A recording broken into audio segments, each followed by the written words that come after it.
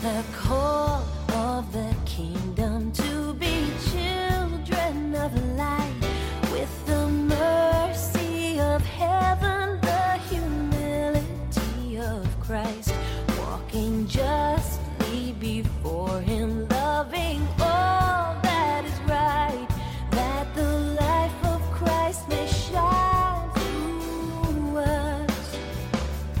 King of heaven, we will answer the call, we will follow, bringing hope to the world, filled with passion, filled with power to proclaim salvation in Jesus' name.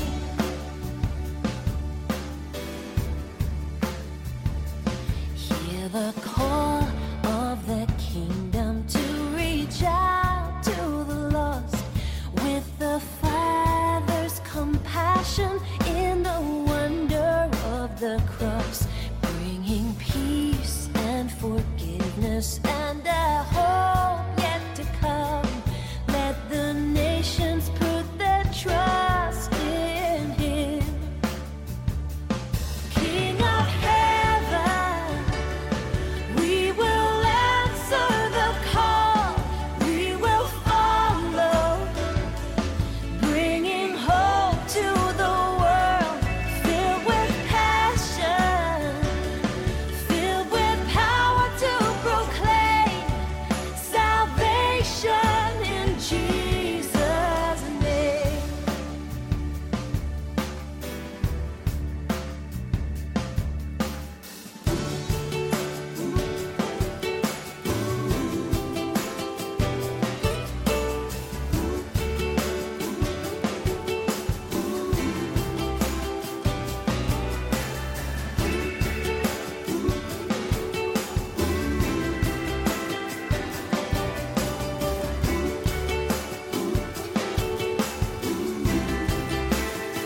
Oh, King of heaven, we will answer the call, we will follow, bringing hope to the world, filled with passion, filled with power to proclaim salvation in Jesus' name.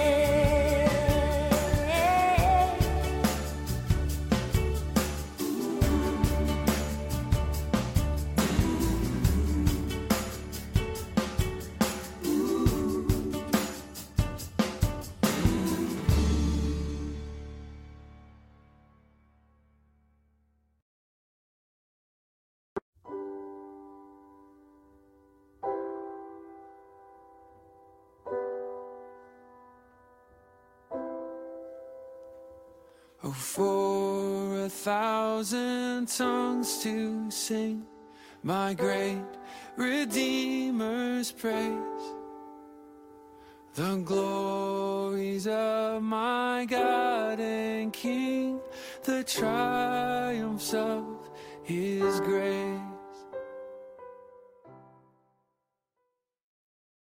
Welcome to our time of worship. We're going to begin with some words from Psalm 127. These words are important for us to read because we're going to sing a song in a moment that we haven't sung before that are based on the first couple of verses of this psalm. Psalm 127 verses 1 and 2 says this: "Unless the Lord builds the house, the builders labor in vain. Unless the Lord watches over the city, the guards stand watch in vain. In vain you rise early and stay up late, toiling for food to eat, for he grants sleep to those he loves." And as we're looking through the book of Nehemiah, I think an appropriate psalm is Psalm 127, isn't it? As Nehemiah is building, unless it's the Lord that is behind the work, they are working in vain. And as we see through Nehemiah, the Lord certainly is behind the work, and therefore it is certainly not in vain. And our first song we're going to sing is a song that's called All Glory Be to Christ. The tune is really familiar to everybody because it's the tune to Auld Lang Syne. So everybody knows the tune, but we've redeemed the words with some words that point us to the Lord Jesus Christ. So let's stand together as we sing.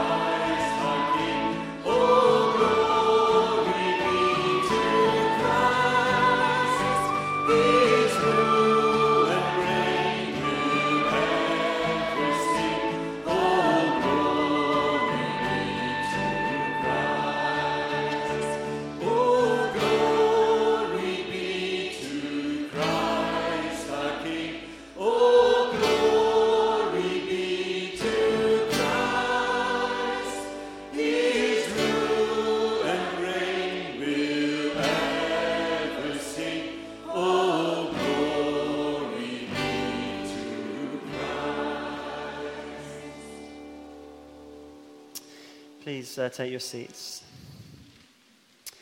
Let us bow our heads in prayer.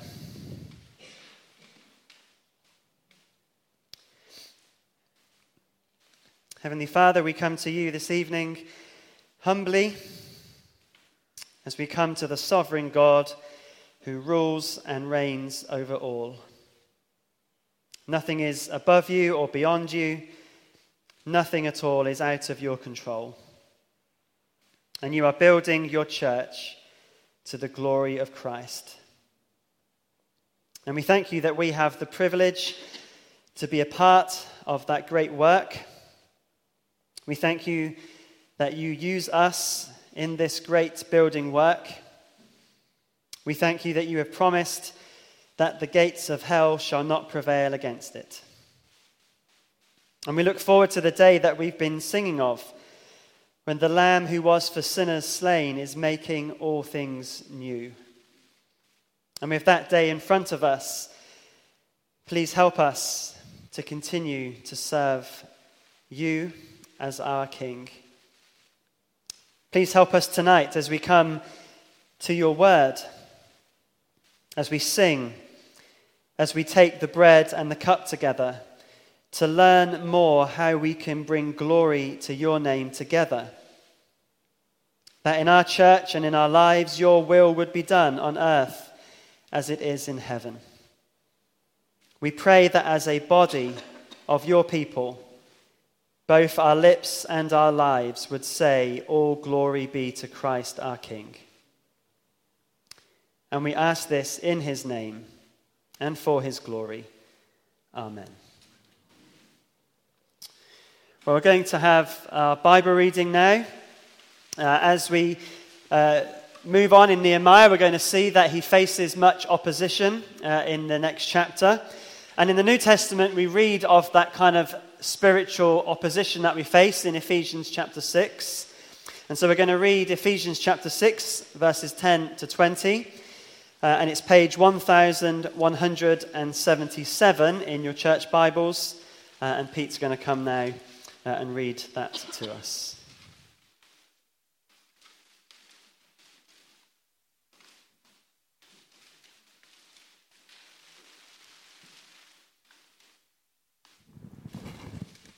This section is entitled, The Armour of God.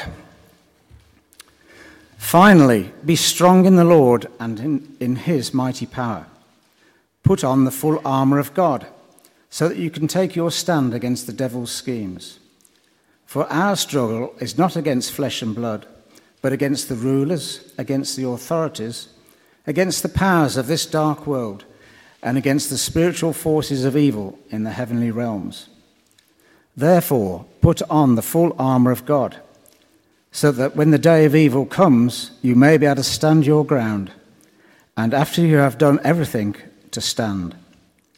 Stand firm then, with the belt of truth buckled round your waist, with the breastplate of righteousness in place, and with your feet fitted with the readiness that comes from the gospel of peace. In addition to all this, take up the shield of faith, with which you can extinguish all the flaming arrows of the evil one. Take the helmet of salvation and the sword of the Spirit, which is the word of God. And pray in the Spirit on all occasions with all kinds of prayers and requests. With this in mind, be alert and always keep on praying for all the Lord's people. Pray also for me, that whenever I speak, words may be given me, so that I will fearlessly make known the mystery of the gospel, for which I am an ambassador in chains. Pray that I may declare it fearlessly, as I should.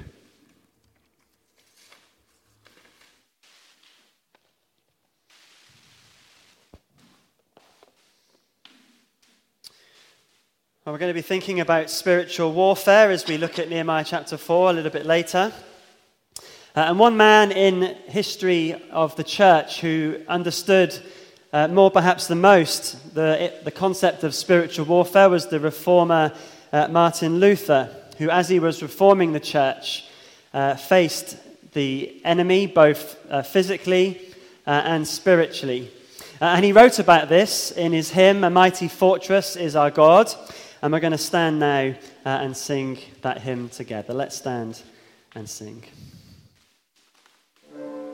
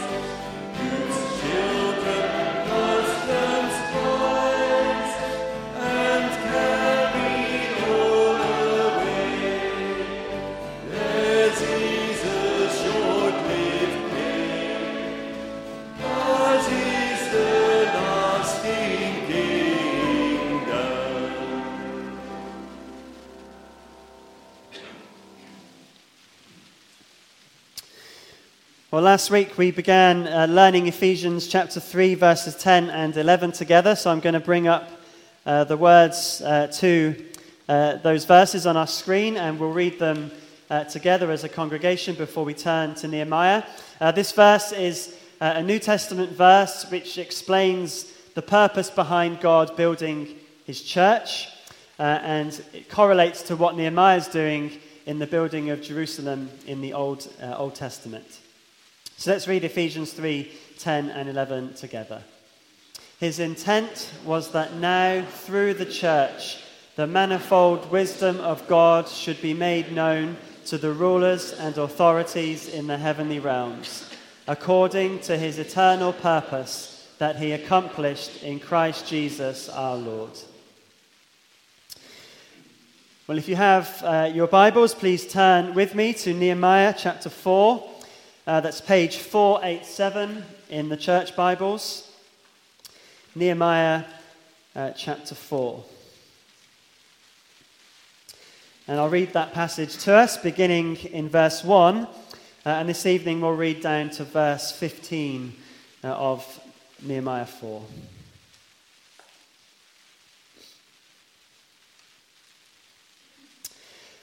When Sanballat heard that we were rebuilding the wall, he became angry and was greatly incensed. He ridiculed the Jews, and in the presence of his associates and the army of Samaria, he said, "What are those feeble Jews doing? Will they restore their wall? Will they offer sacrifices? Will they finish in a day? Can they bring the stones back to life from those heaps of rubble, burned as they are?" Tobiah the Ammonite, who was at his side, said, "What they are building, even a fox climbing up on it would break down their wall of stones." "Hear us, our God, for we are despised. Turn their insults back on their own heads. Give them over as plunder in a land of captivity. Do not cover up their guilt or blot out their sins from your sight, for they have thrown insults in the face of the builders." So we rebuilt the wall till all of it reached half its height, for the people worked with all their heart. But when Sanballat, Tobiah, the Arabs, the Ammonites, and the people of Ashdod heard that the repairs to Jerusalem's walls had gone ahead and that the gaps were being closed, they were very angry. They all plotted together to come and fight against Jerusalem and stir up trouble against it. But we prayed to our God and posted a guard day and night to meet this threat. Meanwhile, the people in Judah said, "The strength of the laborers is giving out, and there is so much rubble that we cannot rebuild the wall." Also, our enemies said, "Before they know it or see us, we will be right there among them, and we will kill them and put an end to the work." Then the Jews who lived near them came and told us 10 times over, "Wherever you turn, they will attack us." Therefore, I stationed some of the people behind the lowest points of the wall at the exposed places, posting them by families with their swords, spears, and bows. After I looked things over, I stood up and said to the nobles, the officials, and the rest of the people, "Don't be afraid of them. Remember the Lord, who is great and awesome, and fight for your families, your sons and your daughters, your wives and your homes." When our enemies heard that we were aware of their plot and that God had frustrated it, we all returned to the wall, each to our own work. This is God's word. Well, up to this point, as we've read the last couple of chapters, Nehemiah has been leading God's people in rebuilding the walls around Jerusalem, and it's been going really well. Everything that he has done seems to have worked. The people are mobilized. In chapter 3, we saw all those list of names. They are all working together to build the wall around Jerusalem. It looks really great. But in chapter 4, the wall, or the work on the wall rather, faces great danger because there is now opposition. And what we learn in chapter 4 is to stand firm in the battle. And this week we're going to look at the first 15 verses, which tells us that about standing firm by describing for us the attack of the enemy. And we're going to see 3 attacks that the enemy brings. But before we look at those attacks, it's really important to understand really the key truth of this chapter. And that is, whenever God moves through his people to do his work in his way, it will always be opposed. Let me repeat that because it's really important for this chapter. Whenever God moves through his people to do his work in his way, it will always be opposed. And Nehemiah 4 shows us what that opposition looks like and how we are to stand firm. And we'll see, as we see what Nehemiah does here, that we stand firm through a combination of trusting prayer and intelligent action. Trusting prayer and intelligent action.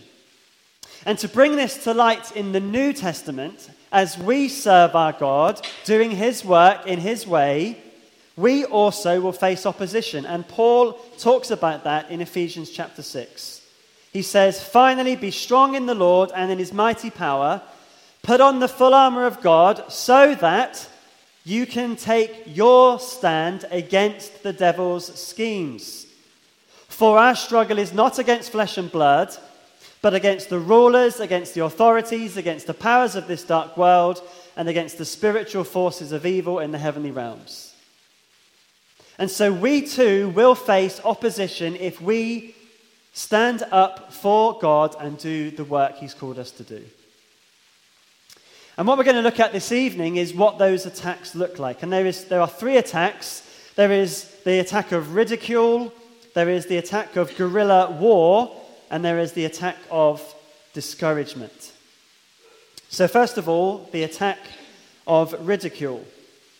Now, before we look at what this particular ridicule was, you may have noticed as we've read through Nehemiah that the attacks have been building up to this point. So in chapter 2, verse 10, Sanballat and Tobiah, we read, are greatly disturbed. In chapter 2, verse 19, they are joined by Gershom the Arab. And so we saw that they mocked the Jews. And those enemies were from the north and the east and the south of Jerusalem, or of Judah, where the work was going on. And they were really antagonistic against what was going on. And we're going to see that this ridicule, these attacks, are ramped up in this chapter. And you may be wondering, why is it that they are so angry about this work? Well, we're not told exactly why, but in history we do know that trade routes did travel through all of these territories, including Judah. And so if Jerusalem was rebuilt, and they gained trade, the economic supremacy of the surrounding nations might be diminished in the case of Jerusalem being rebuilt. But we're not told that here exactly, but that is just a historical fact. But what we do know for sure from the scriptures is that there is a spiritual battle going on here. We've seen that from Paul in Ephesians. Behind these enemies is a greater enemy, the enemy of our souls that is opposing the work of God and continues to do so even today. And so in verse 1 of chapter 4, we see Sanballat, who is usually the first name given among the enemies. ridiculing the Jews. He's incensed and he ridicules them. And notice in verses 2 and 3 how this is ramped up, because in verse 2, he is in the presence of his associates and the army of Samaria. So it's no longer just one or two people ridiculing them. Now there is a big group, an army, who are ridiculing the Jews in their rebuilding work. This is a frightening group of people. And they give 5 different taunts given in the form of rhetorical questions. Let's look at those taunts briefly. In verse 2, he says, "What are those feeble Jews doing?" In other words, he's demeaning them. He's telling them they're weak and they won't be able to do the job that they've been assigned. Then they say, will they restore their wall? Well, the implication is, of course they won't restore the wall. Their work will fail. It's pointless. Will they offer sacrifices? One commentator says this is kind of saying, will they pray the wall up? Will they offer a sacrifice so that God will help them? It's their only hope because they're not going to be able to do it. Then they say, will they finish in a day? Can they bring the stones back to life from those heaps of rubble, burned as they are? Well, of course they can't. They can't finish in a day. They can't bring stones back to life. The stones are just stones. Only God can do that. And so the implication is, God isn't with you. This is going to be a complete mess. And then in verse 3, Tobiah, the Ammonite who is with Sanballat, he joins in and he says, well, he was probably just trying to think of something to say. And he says, well, even if a fox comes up on there, he's going to break the wall down. In other words, your wall isn't even fit for purpose. And all 5 of these questions are designed to make the people want to stop the work because they just look ridiculous. It's interesting, though, because in answer to their questions, the Jews were feeble. They couldn't rebuild the wall in their own strength. They did have to pray. It would be weak and wobbly if God was not with them. These mockers were trying to undermine the faith of the Jewish people in their God. Because if God was with them, these questions were pointless. Because God working through them meant that the work would be done. And this is a tactic that the enemy uses a lot. Because as Christians, we are involved in an impossible work. Both in building the church and in being conformed into the image of Christ, which is the work God is doing in us. We cannot do this work on our own. We have to rely on God. And so the enemy comes with taunts and ridicule to make us feel like we will certainly fail. Or rather, make us feel like God will not really help us. The locations and people may differ, but the aim of the ridicule is to stop God's work in and through you. Have you ever faced ridicule for following Jesus in any way? If you've never faced ridicule, I might suggest that perhaps you're not following Jesus, or at least as you ought to be. But the enemy uses ridicule to undermine our faith in God. And let's face it, by the way, to the world, Christians are ridiculous. We look silly. But we know that God is behind us, don't we? We know the end. So how do we stand firm when we're faced with ridicule? Well, what does Nehemiah do? All through this passage, there is trusting prayer and intelligent action. So first of all, he prays. Listen to his prayer in verse 4 and 5. I wonder if this prayer surprises you somewhat. Listen to how he prays. Hear us, our God, for we are despised. Turn their insults back on their own heads. Give them over as plunder in the land of captivity. Do not cover up their guilt or blot out their sins from your sight. for they have thrown insults in the face of the builders. Does that prayer surprise you? This is a prayer of what's called imprecation. It's calling down God's curses on his enemies. And it may surprise you because it may sound somewhat mean or unloving. But that's not really what's going on here. Nehemiah's concern is for the glory of God. And when the enemies insult God's people because they're doing God's work, it is God that they're insulting.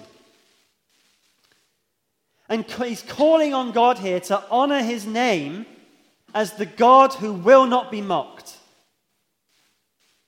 And one writer says that the prayer was thus not vindictive because the Jews were insulted, but because God's work was ridiculed. Now, sometimes we are ridiculed, sometimes maybe for good reason if we do something particularly silly. But when people are ridiculing the name of God, our concern is the glory of God. And that's what's going on here with Nehemiah. This isn't vindictive. He's not in a fit of anger where he snaps. He's calling on God to glorify his name. And it's right that we pray against those who are standing against God and his work in this world. But the bigger point here is that Nehemiah's response to ridicule is not to do what many of us would do, to mock back and to come up with a witty retort. No, he doesn't do that, does he? He leaves them with the God who can stick up for himself. All through this passage, we see prayer and intelligent action, and we see that intelligent action in verse 6. The intelligent action, they just keep going. So we rebuilt the wall till all of it reached half its height, for the people worked with all their heart. Note that they worked with all their heart. Notice what they didn't put all their heart into. They didn't put all their heart into coming up with really good replies to the enemy. So they didn't go away and think, have a good meeting and say, right, we know how they're going to ridicule us. Let's come up with some really witty replies and make them look a bit silly. They didn't put their heart into that. They didn't put all their heart into building their own reputation so that they didn't look ridiculous. No. They put all their heart into keeping going with the work that God had set them. And didn't worry about the fact that the enemies were mocking God. They left God to defend himself. And they put their effort and attention and heart into God's work, and so it was getting done. And that's the response when attacked with ridicule. We pray and we work wholeheartedly. And notice how the ridicule didn't work, because in verse 6, the work carries on and it reaches half its height. And so, because the ridicule didn't work, they come up with the next attack. And that is the attack of guerrilla war. Notice in verse 7 how the enemies increase in number. It says, when Sanballat, Tobiah, the Arabs, the Ammonites, which is where Tobiah was from, and the people of Ashdod heard that the repairs to Jerusalem's walls had gone ahead and that the gaps were being closed, they were very angry. Let me show you on a map on the screen where these enemies were. So far, we've seen Samaria, Ammon, and the bottom one is where the Arabs were. But the people of Ashdod were in the west. And so what do you notice about those enemies? They are surrounding the people of Judah. So it's ramped up somewhat more.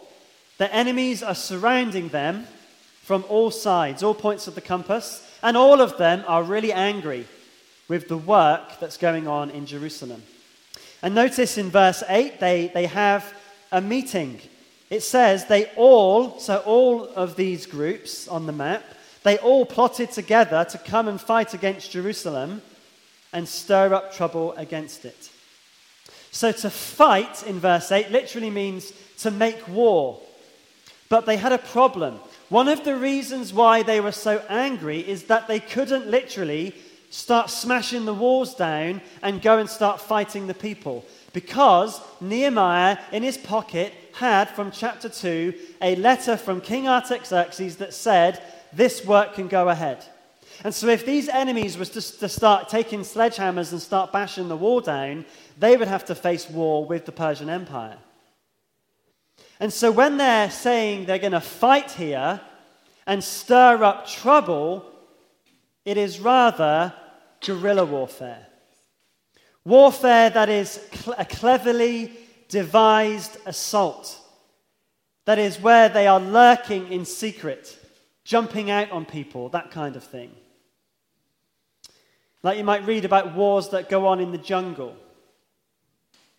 And that's how Satan works as well. He doesn't usually work with a frontal assault from the pulpit of a church.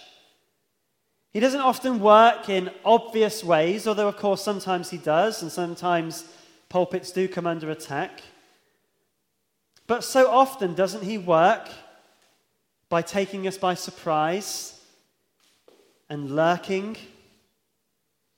Now, for some Christians in the world, that enemy is a very physical threat that is hiding and seeking to catch Christians worshipping. In many countries in the world, we know that is true. But for most of us, the enemy lurks elsewhere.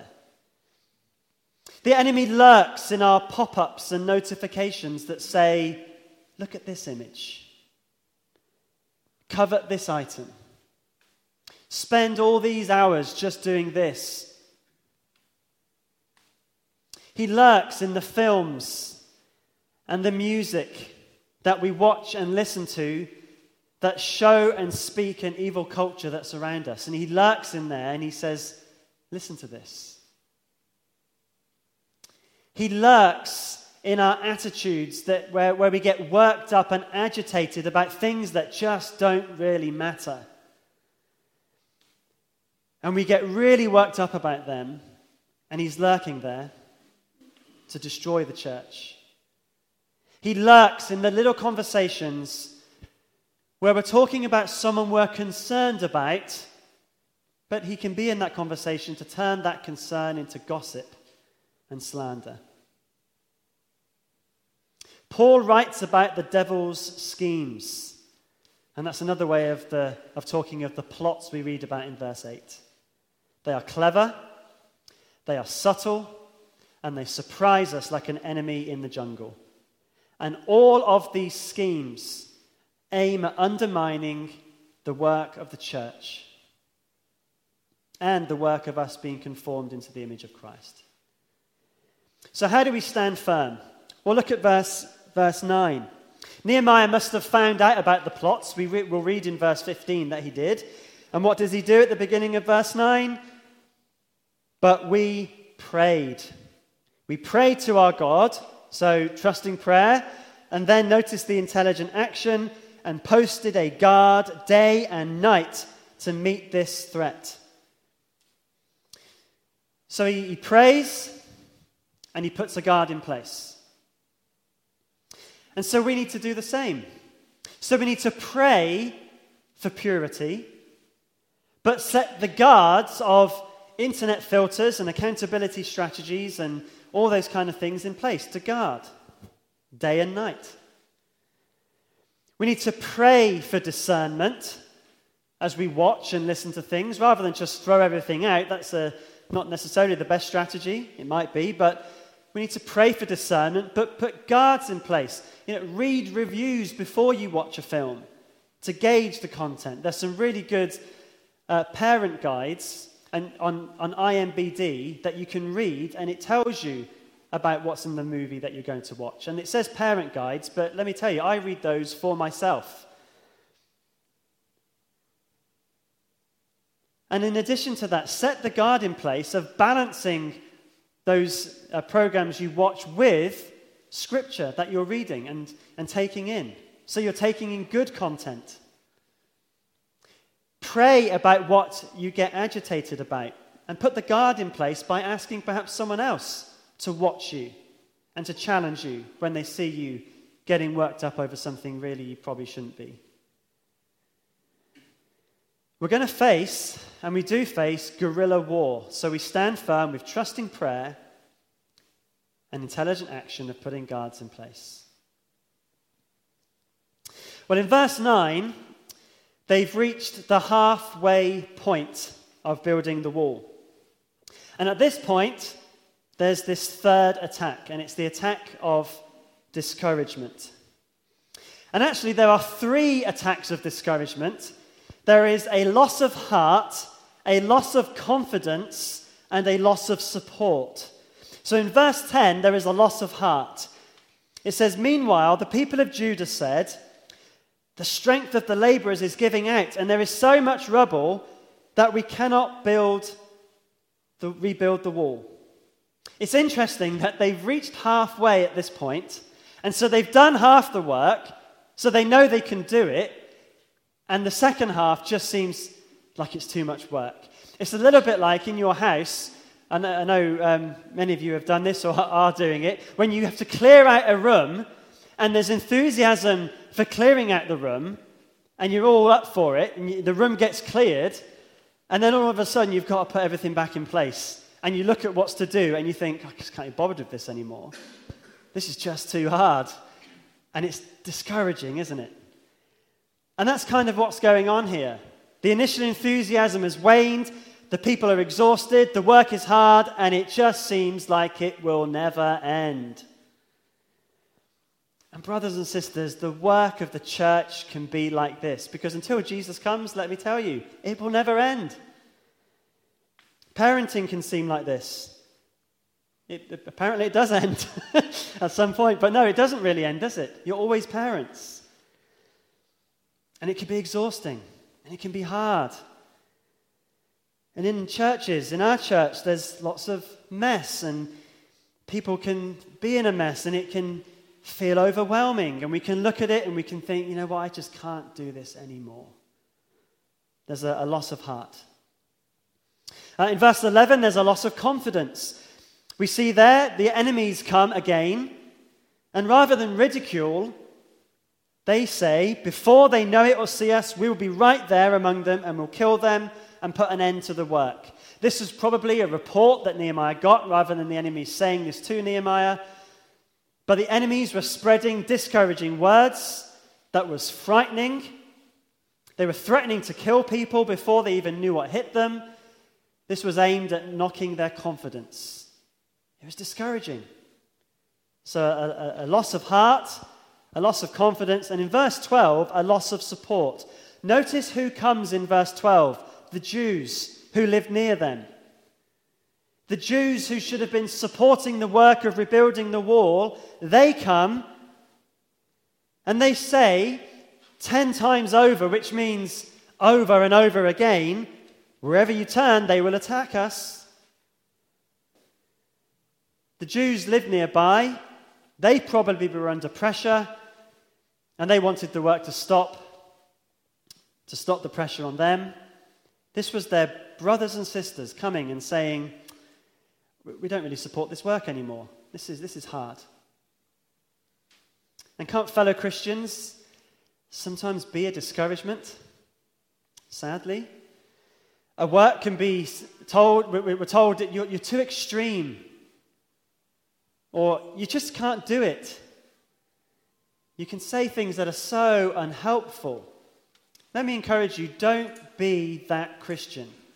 Don't be the Christian who is discouraging to the work of the Lord Jesus Christ. I remember when we came to move here 8 years ago or so, there were people that were not Christians that thought we were silly and said it was a bad idea coming. And I totally understood that because they're not Christians. What was most discouraging when there was a Christian that would come and they would say, I don't understand why you're doing this. Why would you leave? Why would you move there? Why would you be a pastor? That was discouraging because they should understand. Let's not be those Christians. Let's encourage each other in the work that we're doing for the Lord Jesus Christ. Well, what does Nehemiah do in the midst of discouragement? Well, he stands firm. Verse 13 has the word therefore, so it's his response to the discouragement. And the first thing he does is he plugs the gaps. The exposed parts that were most in danger, he stations people there.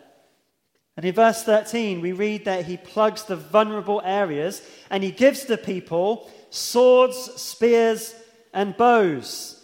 He gives them what they need in order to defend themselves. So the swords would have been for close combat, the spears for more medium combat, and the bows to fire from a distance. In other words, they have everything they need given to them to be ready to defend themselves and fight in attack when the enemy comes. In other words, they were told and shown, you can do this. You're ready. He gave them what they needed for the attack, which would have encouraged them. A famous book by Sun Tzu called The Art of War said, if you know the enemy and know yourself, you need not fear the result of 100 battles. Do you know where you are vulnerable to the enemy's attack? Because if you are unaware, you will be discouraged because it will feel like you will never win. And awareness means that we can take action and fight back. And God provides us with all we need in order to fight. And in verse 14, fight is what Nehemiah calls for. This verse, I think, is key to this chapter and key to understanding how we fight against the enemy. Look at verse 14. He says, after I looked things over, I stood up and said to the nobles, the officials, and the rest of the people, don't be afraid of them. Remember the Lord, who is great and awesome, and fight for your families, your sons and your daughters, your wives and your homes. So he gets everyone together. They're all there with their swords and their spears and their bows. They're ready. And he encourages them with this motivational little speech that has 3 points. Don't be afraid. Remember the Lord. Fight. Now, if Nehemiah had said simply, don't be afraid, it wouldn't actually be that helpful, would it? Because the enemy is frightening. It is frightening. But there's a reason we don't need to be afraid. He says, remember the Lord. The Lord is on our side. The Lord who is great and awesome. Remember him. Remember the Lord who said, who enabled me to come here by changing the heart of the king. Remember the Lord who gave you that enthusiasm in the first place to pick up these stones and start rebuilding the wall. Remember the Lord, the one who brought Israel from Egypt out of slavery. Remember the Lord, the one who brought you back from exile. Remember him. He is great and awesome. Remember his promises that the prophets have told us about. Remember him. You don't need to be afraid, because he's far greater and more awesome than any of the enemies. Even when they all get together, they don't even compare to the Lord our God. Remember the Lord. That's why he says, don't be afraid. If someone comes to you and they're a Christian and they're concerned and they're worried about the battle, don't just tell them, oh, pull your socks up, stop being afraid, and send them off. Tell them, don't be afraid. Remember the Lord. Remember the Lord. And so when you are discouraged in the battles that you face, remember the Lord. How might we do that? We can sing. We can listen to music that reminds us of the greatness of God. We can read scripture that reminds us of God's promises. If you want a great place to go just to be encouraged, read Romans chapter 8. It's a lot of people's favorite chapter in the Bible for a reason. Speak to other Christians who can pray and encourage and help you. And take the Lord's Supper, which we're going to do shortly, where we remember the Lord and remember his salvation and the great work he's done for us. So remembering the Lord is the trust that we see through Nehemiah, throughout chapter 4. Trusting prayer, followed by intelligent action. What's the action? Fight. In verse 8, The enemy is going to fight, and here we're told to fight back. And in Ephesians chapter 6, we read there about the armor of God. And you know what? When we put the armor of God on, it's not so that we can waddle up to Warwick Castle and people can look at our lovely armor. We put the armor on so that we can fight the battles that God puts in our way. And note what they're fighting for in verse 14. Notice the incentive. It is their families that are at stake. In fact, verse 14 would be a great verse to pin on the wall of your house. A verse for family ministry, isn't it? Fight for your families. Applying this to parenting, it is a privilege, isn't it, to parent our children, but it is also a fight. Children don't want to be disciplined. They don't want restrictions. They're listening all the day to their unbelieving friends and the school curriculum and swimming in a swamp of false doctrine every single day. And it is a fight to focus their minds on the truth. It's a fight, isn't it, to pray for them every day. It's a fight to read the Bible with them. It feels easy to give up, but remember the Lord and fight.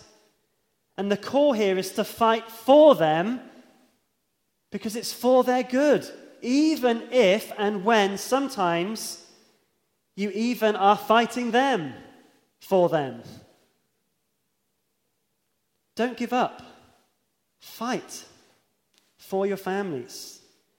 But in the New Testament, the church is the family of God. And we need to fight for one another for the same things, to speak out against sin, to warn each other and encourage each other to live for the Lord Jesus. And the battle is hard, isn't it? And tiring, but we've got to fight. I'm tired sometimes of the battle to fight for our family of faith here in Pelsall. And we've got to fight. And so often that fight that I'm tired of is that the fight against relationships with unbelievers that people get into. We have fought that battle so many times. We've upset so many people. And I felt like giving up. I felt like saying, well, maybe there's a way it will be okay. I've listened to people say, they might come to faith in Jesus if I date them. But I've also seen, over many, many years now, people make a train wreck of their faith over and over and over again because of this issue. And so we fight. We fight for the family of faith. In that issue and in many others, we fight. And there's never a ceasefire. The enemy doesn't call a ceasefire. If we want to call a ceasefire, we'll just fall and not stand. We've got to fight for our families. And we do that by remembering the Lord. Remembering the Lord. And notice in verse 15 the result of the battle. It says there, when our enemies heard that we were aware of their plot and that God had frustrated it, we all returned to the wall, each to our work. Note here, who gets the glory for victory? It was God who frustrated the plans of the enemy. As we conclude, I want to turn our attention to the Lord Jesus Christ. If we want to see how we stand firm in the battle, we need not look much further than Christ.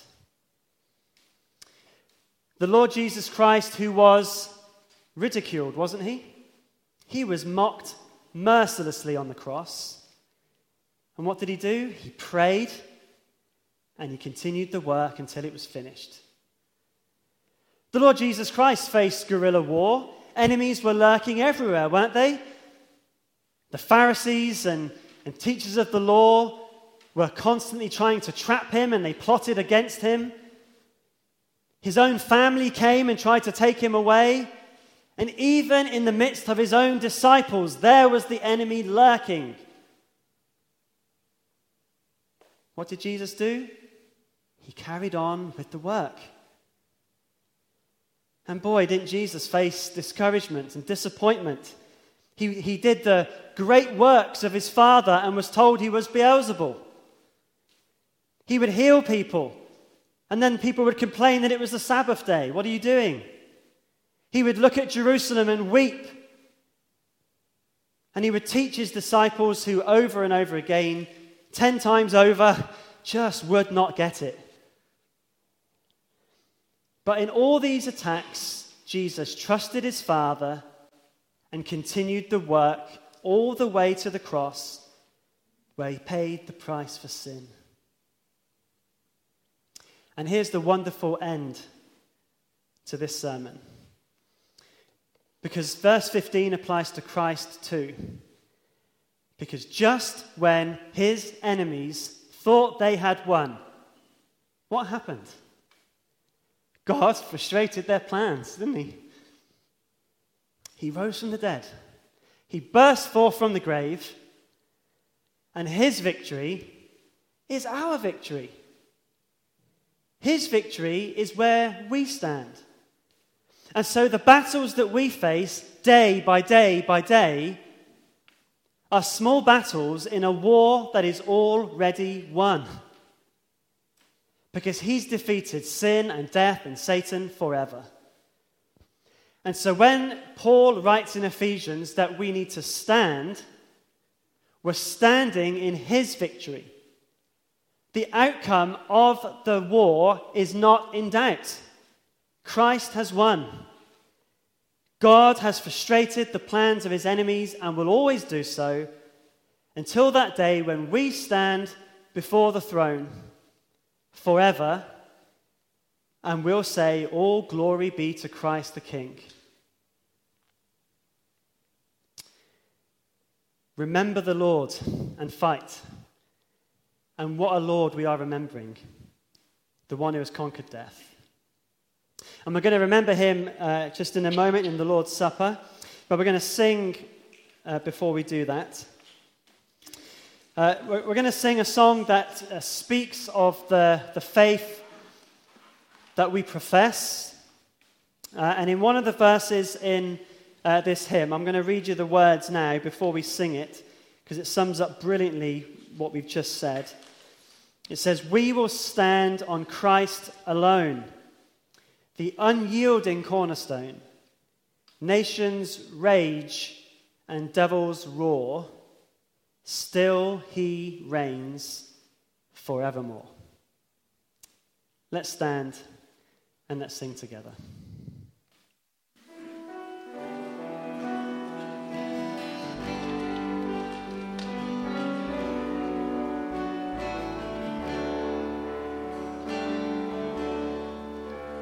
We will trust God's word alone, where his perfect will is known. Our traditions shift like sand,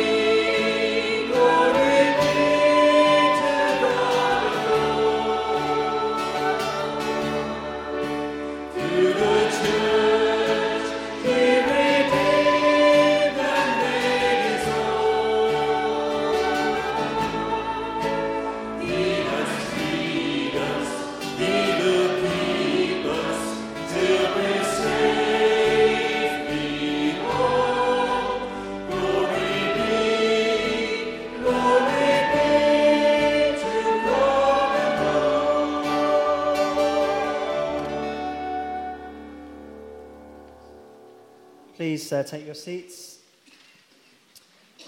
As we come to the Lord's Supper, we do exactly what we've just been reading. We remember the Lord, and we remember his victorious fight to pay the penalty for our sins. And wonderfully, he accomplished that on the cross, and it's in the victory that he achieved there and his resurrection where we stand. And it's wonderful that he gives us this picture of his body and his blood through the bread and through the cup, so that together as one body we can remember what he has done. But before we come to take the bread and the cup, let's just have just a moment of quiet as we reflect and remember. And after just a moment of that, I'll pray before we come to take the bread and the cup.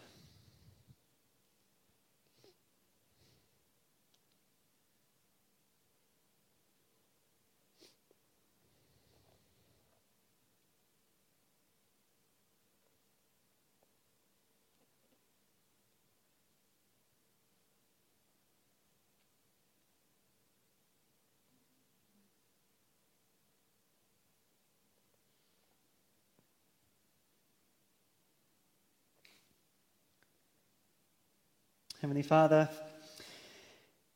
we thank you that we are called to remember a God who is great and awesome. And we have the privilege of calling you our Father in heaven. And we come to you tonight, Lord, asking that you would remind us again through these elements of bread and wine of the wonderful work that you did for us in fighting to defeat sin on the cross.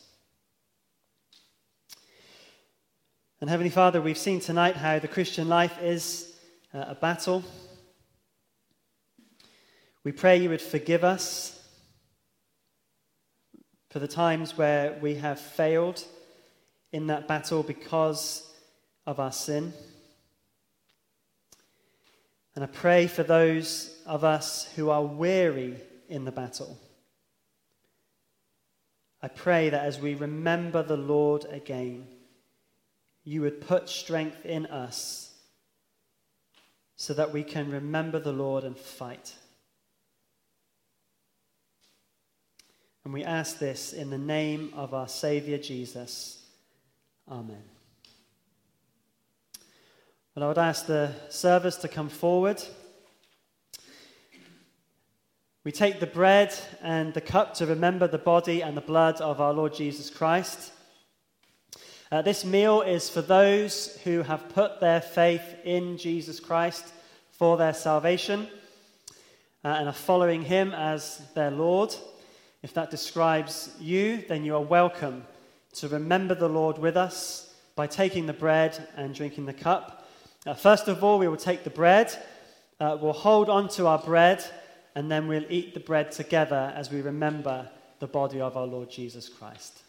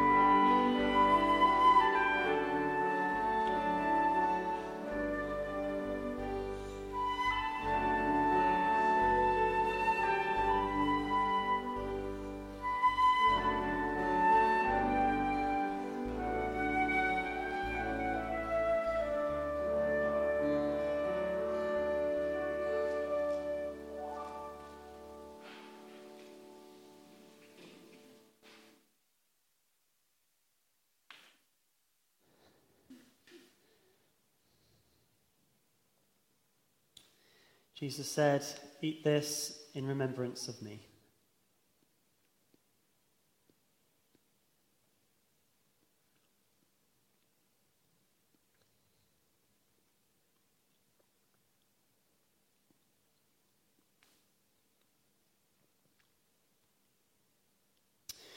Well, the cup reminds us of the blood of Jesus Christ shed for us. As with the bread, if you would hold on to your cup, and then we'll drink the cup together.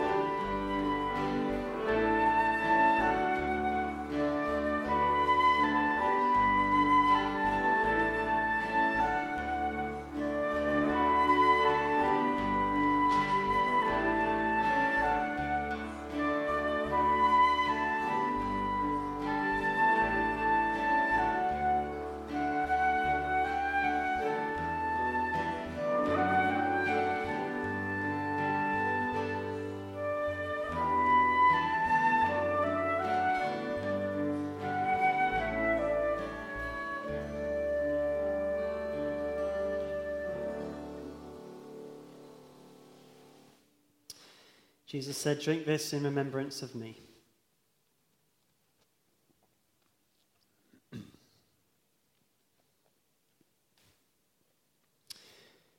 Before we sing our final hymn, I just would like to read you some words from Romans 8 that I want us to bathe in the sense that this is what the cross means for us. So Paul writes from verse 31, "What then shall we say in response to these things? If God is for us, who can be against us? He who did not spare his own son, but gave him up for us all, how will he not also, along with him, graciously give us all things? Who will bring any charge against those whom God has chosen? It is God who justifies. Who then is the one who condemns? No one. Christ Jesus, who died, more than that, who was raised to life, is at the right hand of God and is also interceding for us. Who shall separate us from the love of Christ? So trouble or hardship or persecution or famine or nakedness or danger or sword? As it is written, for your sake we face death all day long. We are considered as sheep to be slaughtered. No. In all these things we are more than conquerors through him who loved us. For I am convinced that neither death nor life, neither angels nor demons, neither the present nor the future, nor any powers, neither height nor depth, nor anything else in all creation will be able to separate us from the love of God that is in Christ Jesus our Lord." Can we say amen? let's remember these truths. Remember the Lord and fight. And we're going to stand in our final hymn in the light of what we've seen at the Lord's table, in the light of these words that we've just read and what we've heard tonight. We're going to sing, O Church, arise and put your armor on. Let's do so together.